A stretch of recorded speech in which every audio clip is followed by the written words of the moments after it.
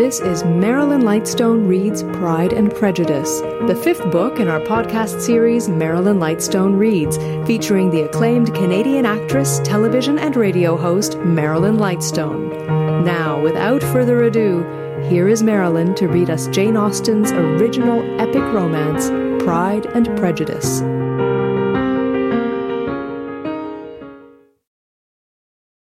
Chapter 39.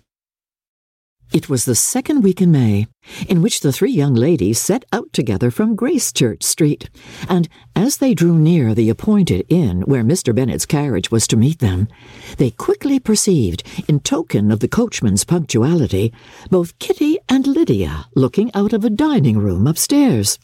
These two girls had been above an hour in the place, happily employed in visiting an opposite milliner, watching the sentinel on guard, and dressing a salad and cucumber. After welcoming their sisters, they triumphantly displayed a table set out with such cold meat as an inn larder usually affords, exclaiming, "Is this not nice? Is not this an agreeable surprise? And we mean to treat you all," added Lydia, "but you must lend us the money, for we have just spent hours at the shop out there." Then, showing her purchases, "Look here, I have bought this bonnet.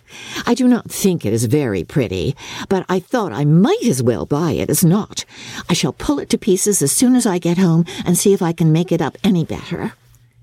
And when her sisters abused it as ugly, she added, with perfect unconcern, "Oh, but there were 2 or 3 much uglier in the shop, and when I have bought some prettier coloured satin to trim it with fresh, I think it will be very tolerable. Besides, it will not much signify what one wears this summer after the regiment have left Meryton, and they are going in a fortnight." "Are they indeed?" cried Elizabeth, with the greatest satisfaction. "They are going to be encamped near Brighton. Oh, and I do so want Papa to take us all there for the summer. It would be such a delicious scheme, and I dare say would hardly cost anything at all. Mamma would like to go too, of all things. Only think what a miserable summer else we shall have." "Yes," thought Elizabeth, "that would be a delightful scheme indeed, and completely due for us at once. Good heaven! Brighton! And a whole camp full of soldiers to us, who have been overset already by one poor regiment of militia, and the monthly balls of Meryton. Now I have got some news for you," said Lydia, as they sat down at table. "What do you think? It is excellent news, capital news, and about a certain person we all like." Jane and Elizabeth looked at each other, and the waiter was told he need not stay. Lydia laughed and said, "Aye, that is just like your formality and discretion. You thought the waiter must not hear, as if he cared. I dare say he often hears worse things said than I am going to say. But he's an ugly fellow, and I'm glad he's gone. I never saw such a long chin in my life. Well, but now for my news. It is about dear Wickham. Too good for the waiter, is it not? There is no danger of Wickham's marrying Mary King. There's for you. She has gone down to her uncle at Liverpool. Gone to stay. Wickham is safe." "And Mary King is safe," added Elizabeth. "Safe from a connection imprudent as to fortune." "Oh, she is a great fool for going away if she liked him."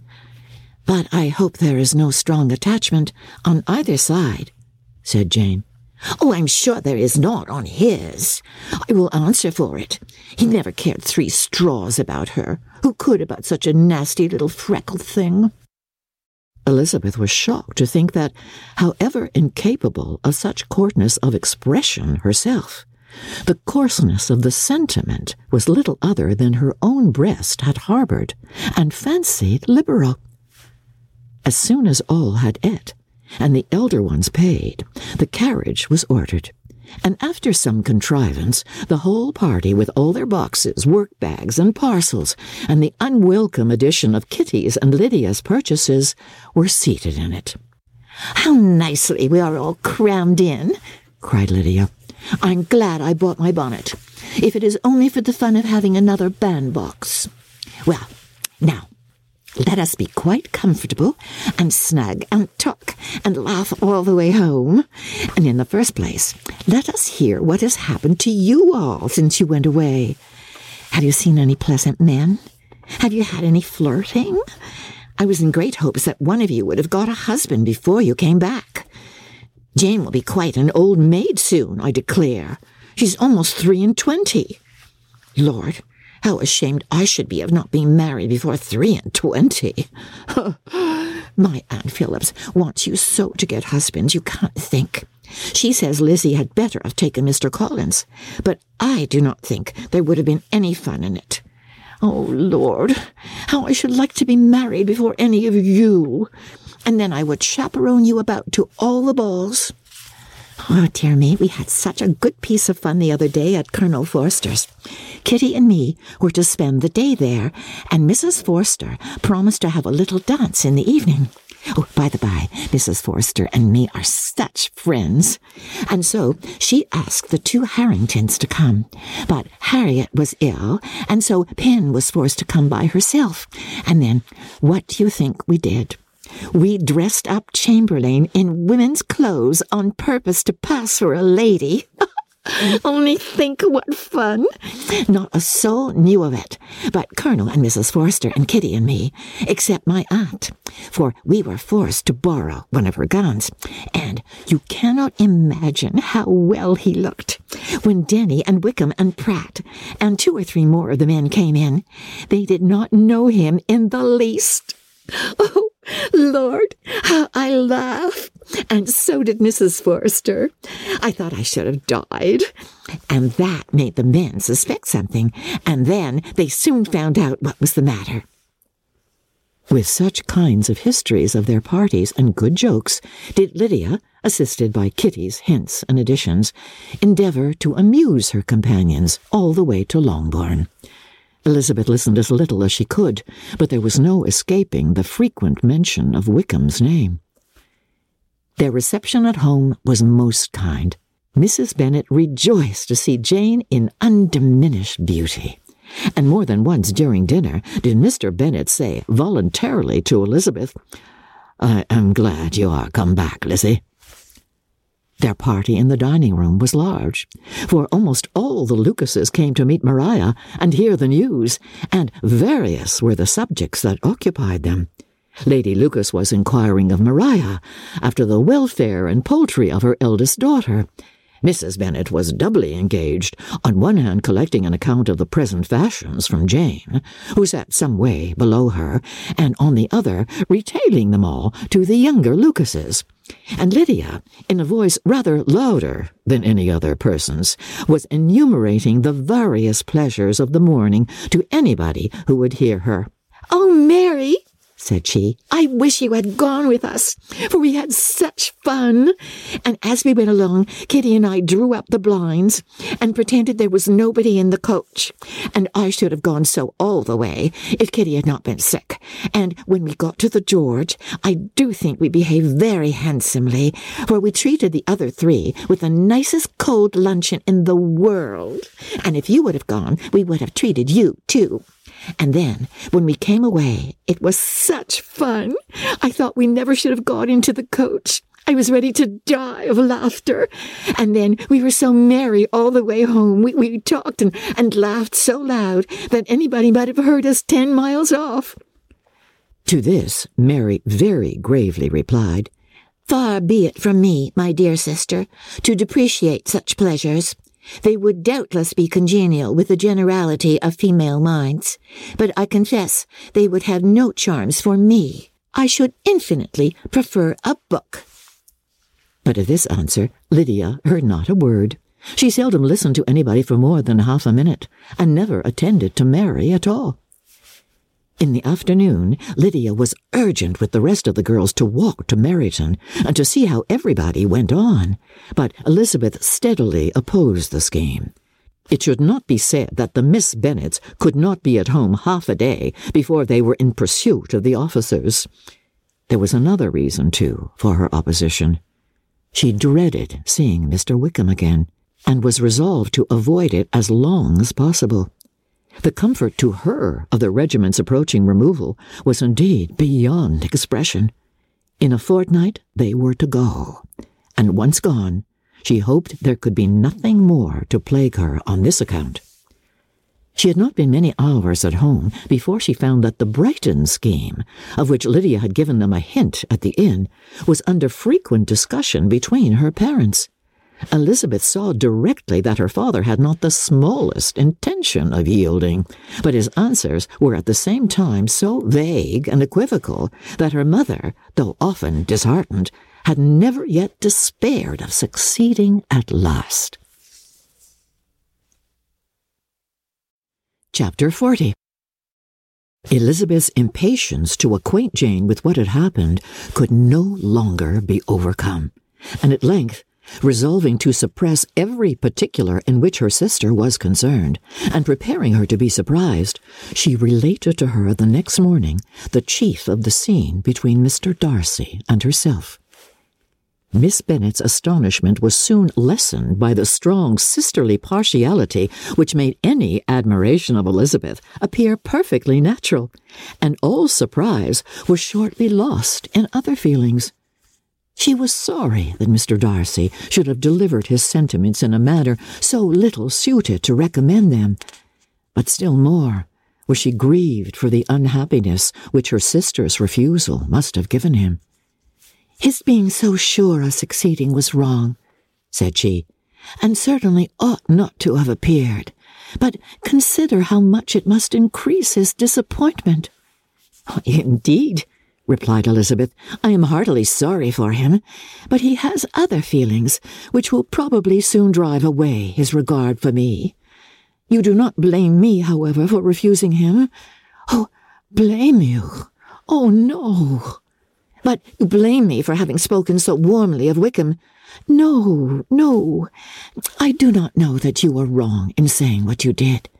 But you will know it when I tell you what happened the very next day."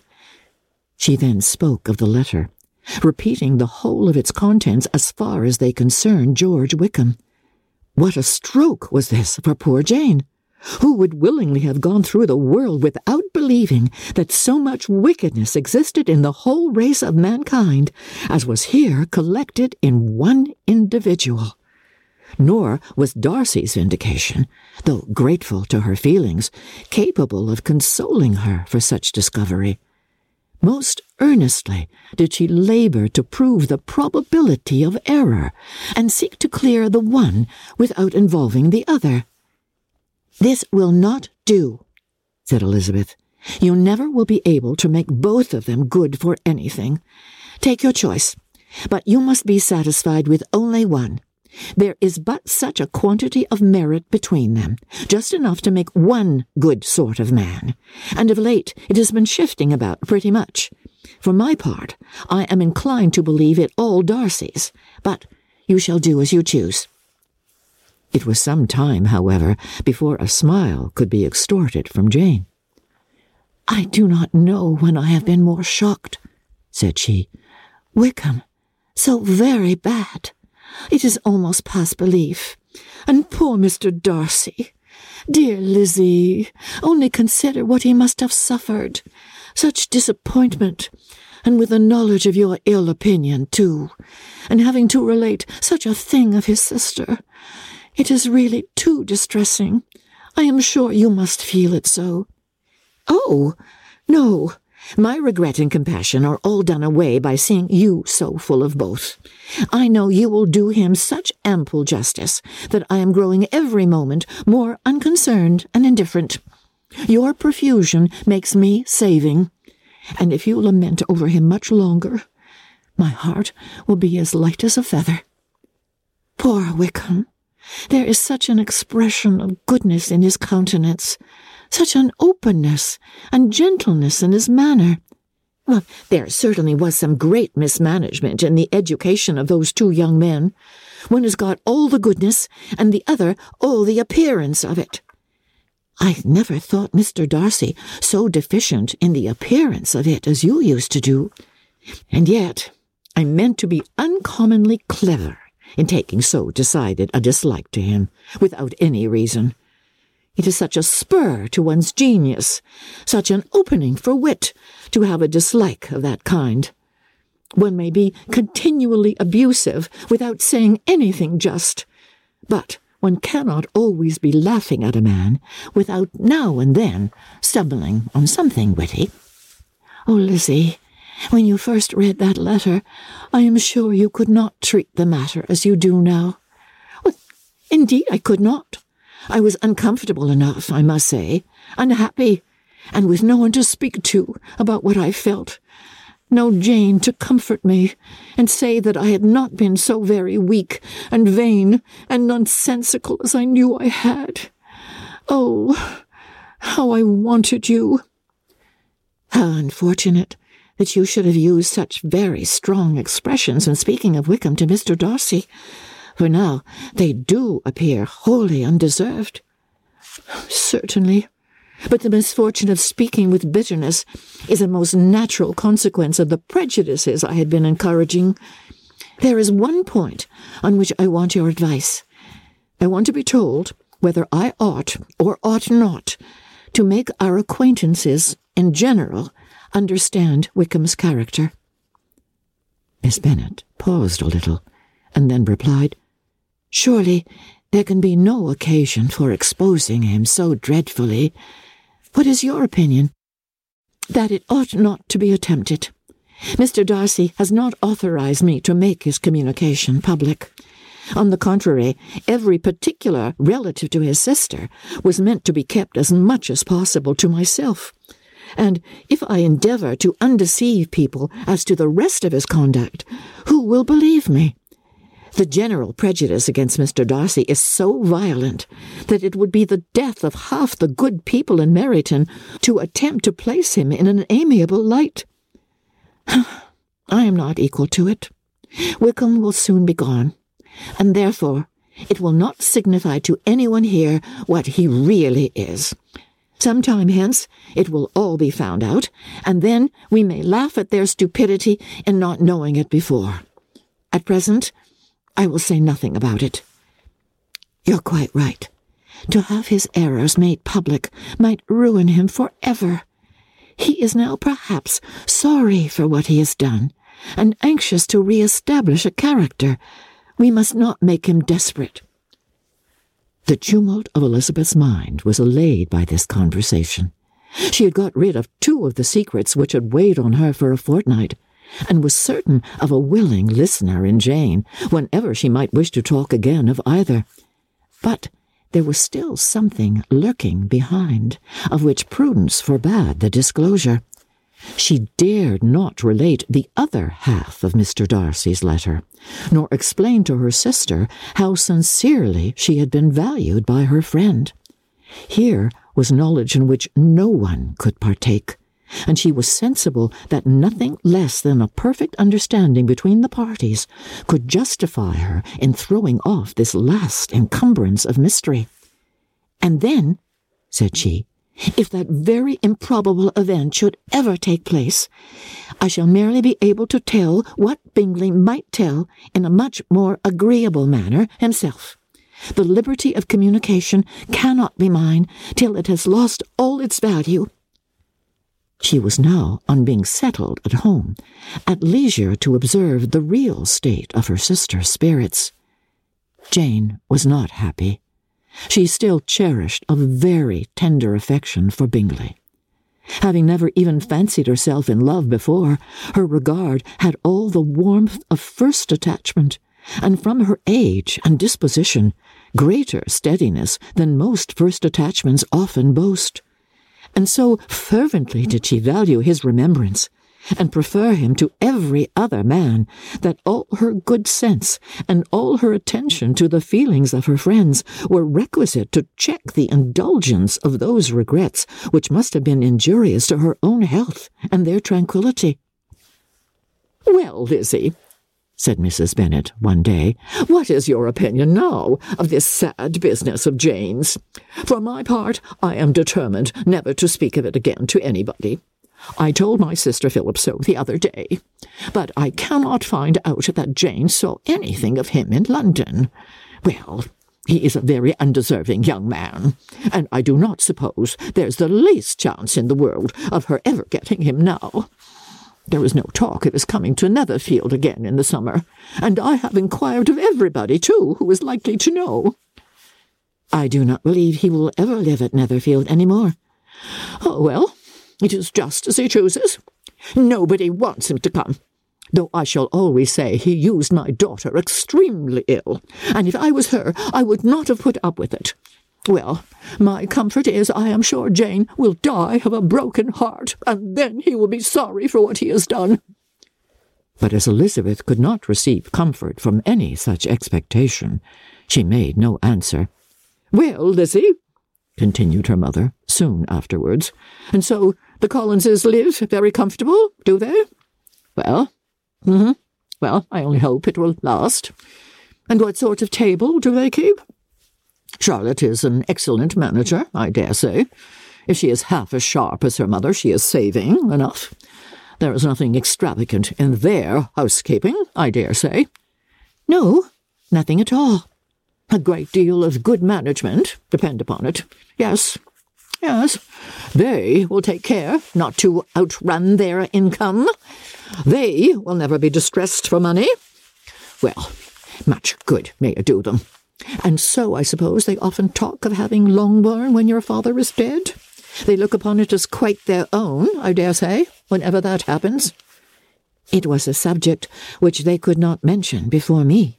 No, it would have been strange if they had. But I make no doubt they often talk of it between themselves. Well, if they can be easy with an estate that is not lawfully their own, so much the better.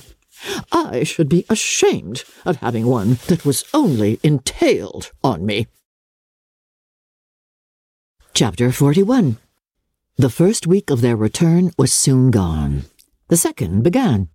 It was the last of the regiment's stay in Meryton, and all the young ladies in the neighbourhood were drooping apace. The dejection was almost universal. The elder Miss Bennets alone were still able to eat, drink, and sleep, and pursue the usual course of their employments. Very frequently were they reproached for this insensibility by Kitty and Lydia, whose own misery was extreme, and who could not comprehend such hard-heartedness in any of the family. Oh, yes, if one could but go to Brighton.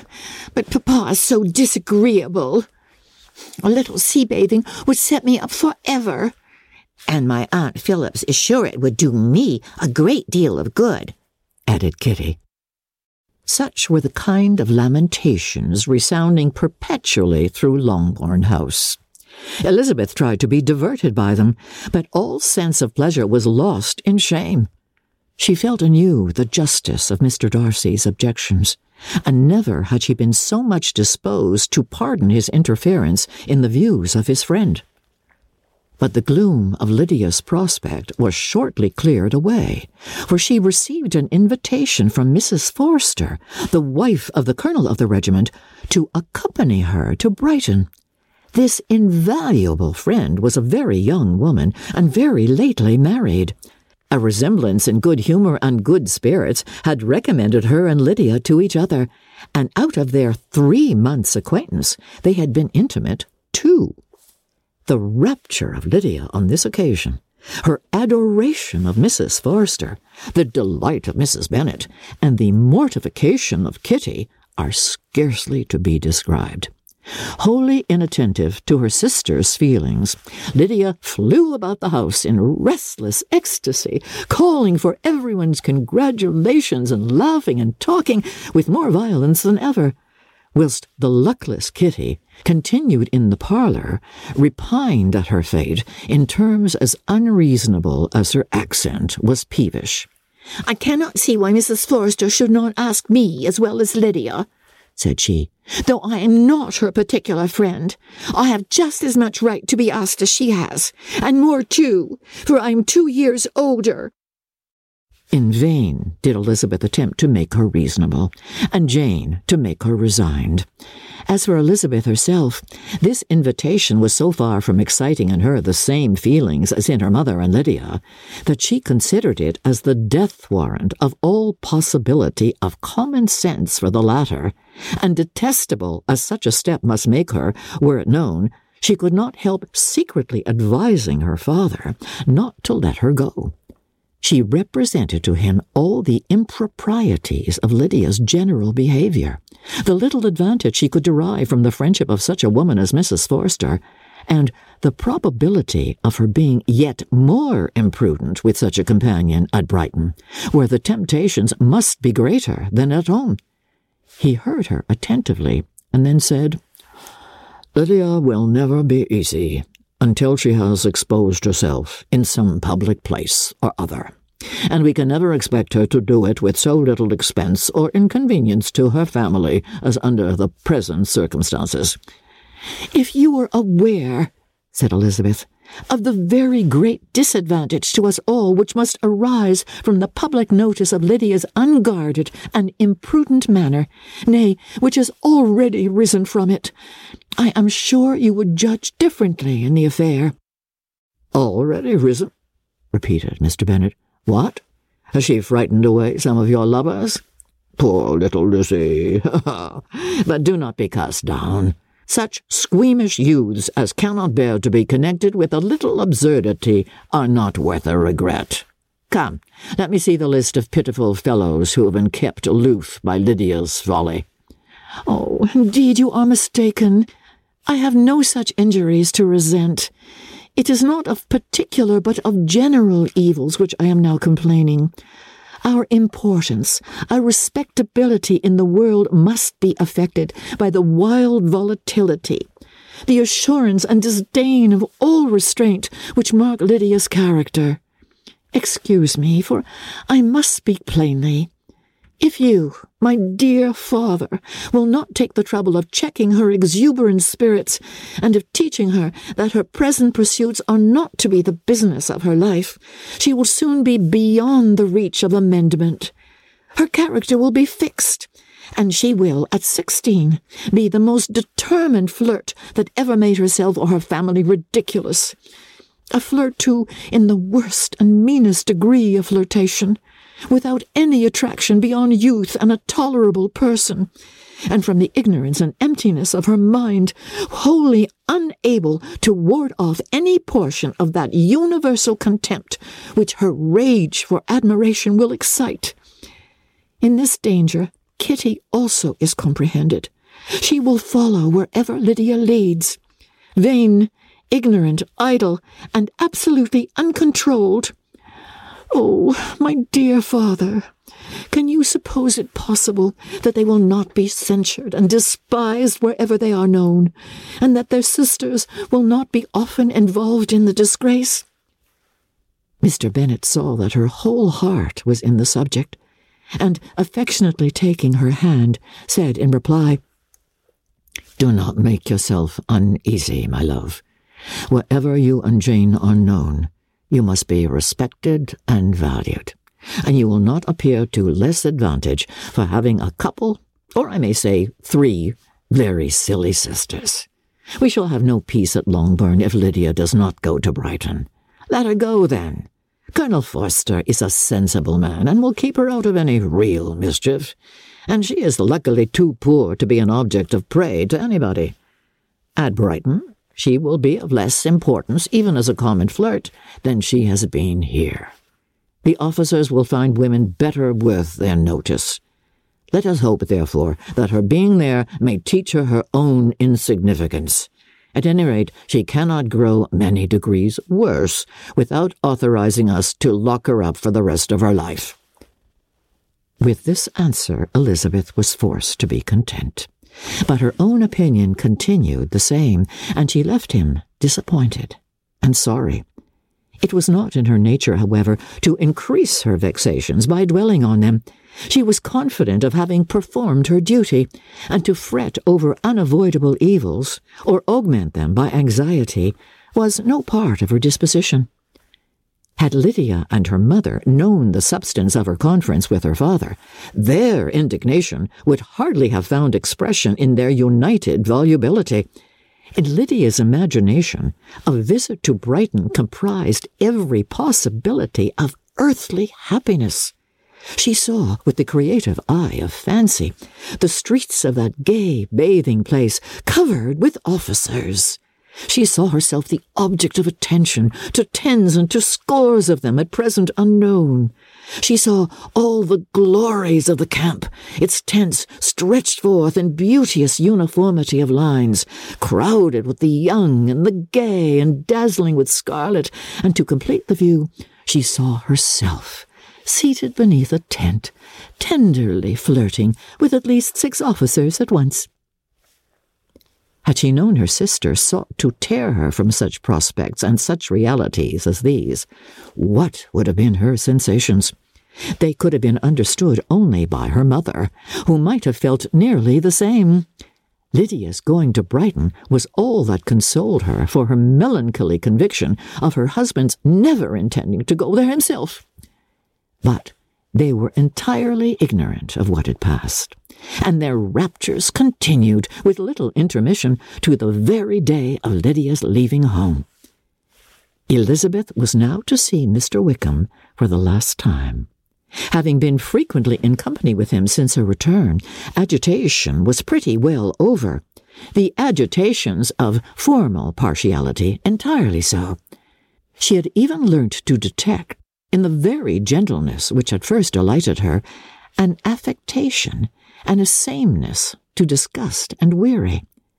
In his present behaviour to herself, moreover, she had a fresh source of displeasure, for the inclination he soon testified of renewing those intentions which had marked the early part of their acquaintance could only serve, after what had since passed, to provoke her.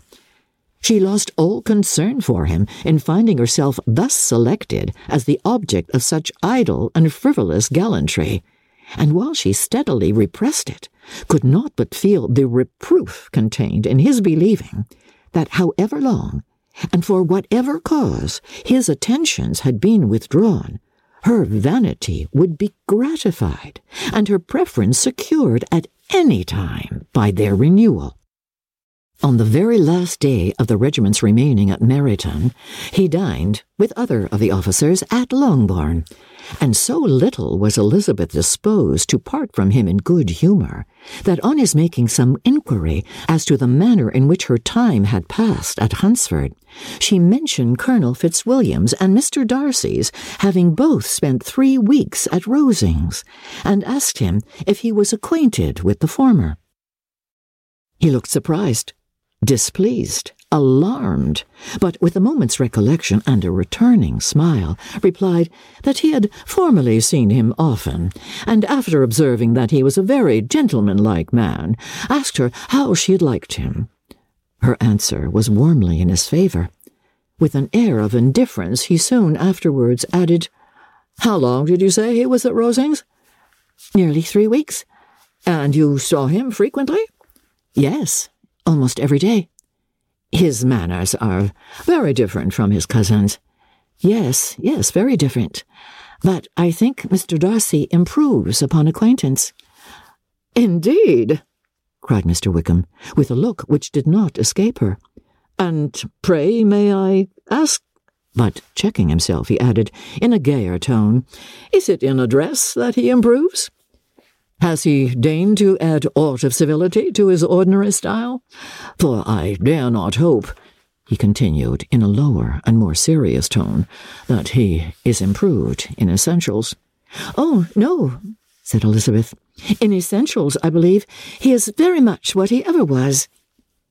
While she spoke, Wickham looked as if scarcely knowing whether to rejoice over her words or to distrust their meaning.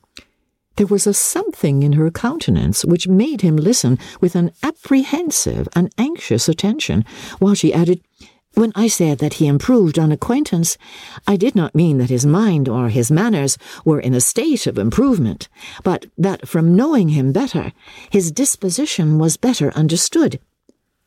Wickham's alarm now appeared in a heightened complexion and agitated look. For a few minutes he was silent, till, shaking off his embarrassment, he turned to her again and said in the gentlest of accents, "You, who so well know my feelings towards Mr. Darcy, will readily comprehend how sincerely I must rejoice that he is wise enough to assume even the appearance of what is right. His pride, in that direction, may be of service, if not to himself, to many others, for it must only deter him from such foul misconduct as I have suffered by. I only fear that the sort of cautiousness to which you, I imagine, have been alluding is merely adopted on his visits to his aunt, of whose good opinion and judgment he stands much in awe. His fear of her has always operated, I know, when they were together, and a good deal is to be imputed to his wish of forwarding the match with Miss de Bourgh, which I am certain he has very much at heart." Elizabeth could not repress a smile at this, but she answered only by a slight indication of the head. She saw that he wanted to engage her on the old subject of his grievances, and she was in no humour to indulge him. The rest of the evening passed with the appearance, on his side, of usual cheerfulness, but with no further attempt to distinguish Elizabeth, and they parted at last with mutual civility, and possibly a mutual desire of never meeting again. When the party broke up, Lydia returned with Mrs. Forster to Meryton, from whence they were to set out early the next morning. The separation between her and her family was rather noisy than pathetic. Kitty was the only one who shed tears, but she did weep from vexation and envy. Mrs. Bennet was diffuse in her good wishes for the felicity of her daughter, and impressive in her injunctions that she should not miss the opportunity of enjoying herself as much as possible, advice which there was every reason to believe would be well attended to. And in the clamorous happiness of Lydia herself in bidding farewell, the more gentle adieus of her sister were uttered without being heard. Thanks for listening to this episode of Marilyn Lightstone Reads Pride and Prejudice. This episode was produced by Justin Eacock, executive producer Moses Neimer. This is our 5th book in our Marilyn Lightstone Reads podcast. We invite you to go back and listen to Marilyn read The Age of Innocence, Anne of Green Gables, Jane Eyre, and A Christmas Carol. Also, you can help support this podcast by recommending it to your friends and leaving a 5-star review in either iTunes or Google. And while you're there, look for a variety of other quality podcasts proudly presented by the Zoomer Podcast Network.